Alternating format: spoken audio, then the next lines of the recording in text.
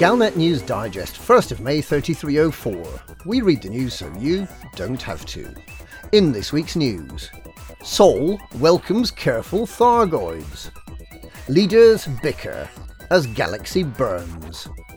Last bite off the apple. Sol welcomes careful Thargoids.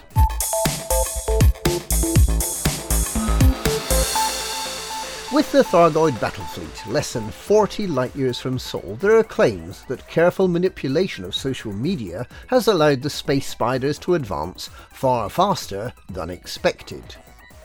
The so-called Club tried to keep information about the Thargoids' resurgence secret, and this may have set the scene for the Thargoids to play down the news of their steady advance towards the heart of the bubble. Despite attempts by all three major powers to wake the population up to humanity's many defeats at the hands of the Thargoids, there seems to be a perception that it's not a real war, that it's someone else's business, that Aegis will take care of it. The reality is that almost every week the Thargoid battle fleet has encountered insufficient opposition to slow it down. As the terrible black battle fleet stands poised to strike at the cradle of humankind, as Tharg the Mighty, resplendent in his bejewelled black battle shorts, studies a map of Earth and chooses his target, what are commanders doing? They're hurtling towards the planet Chi Hydri A7 at speeds of more than 8 kilometres a second, because a pair of muppets called Primetime Casual and Halo Jones thought it would be a good idea to promote an event called the Speedball.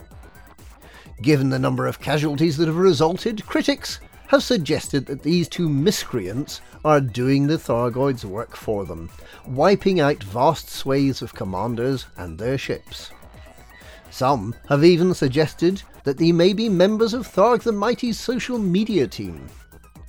In some small way, the Speedball event seems to commemorate the fate of Commander John Jameson, the galaxy's most famous faceplanter. Leaders bicker as galaxy burns.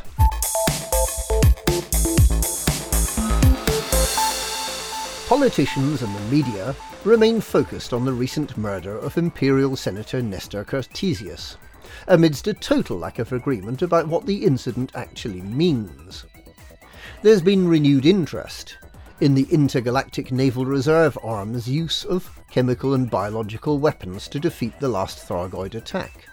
And following the discovery of Commander John Jameson's crashed ship, it seems almost too easy to suggest that the recent assassination might be part of a blood feud, with the sins of the grandfather visited upon the grandson. Some commentators have suggested that it may be morally acceptable to murder the grandson of someone who was implicated in genocide and in the murder of Jameson.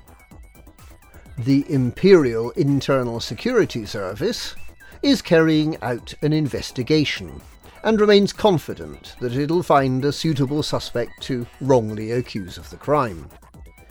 If they can't find any other leads, it's pretty safe to assume it was the Emperor's Dawn again.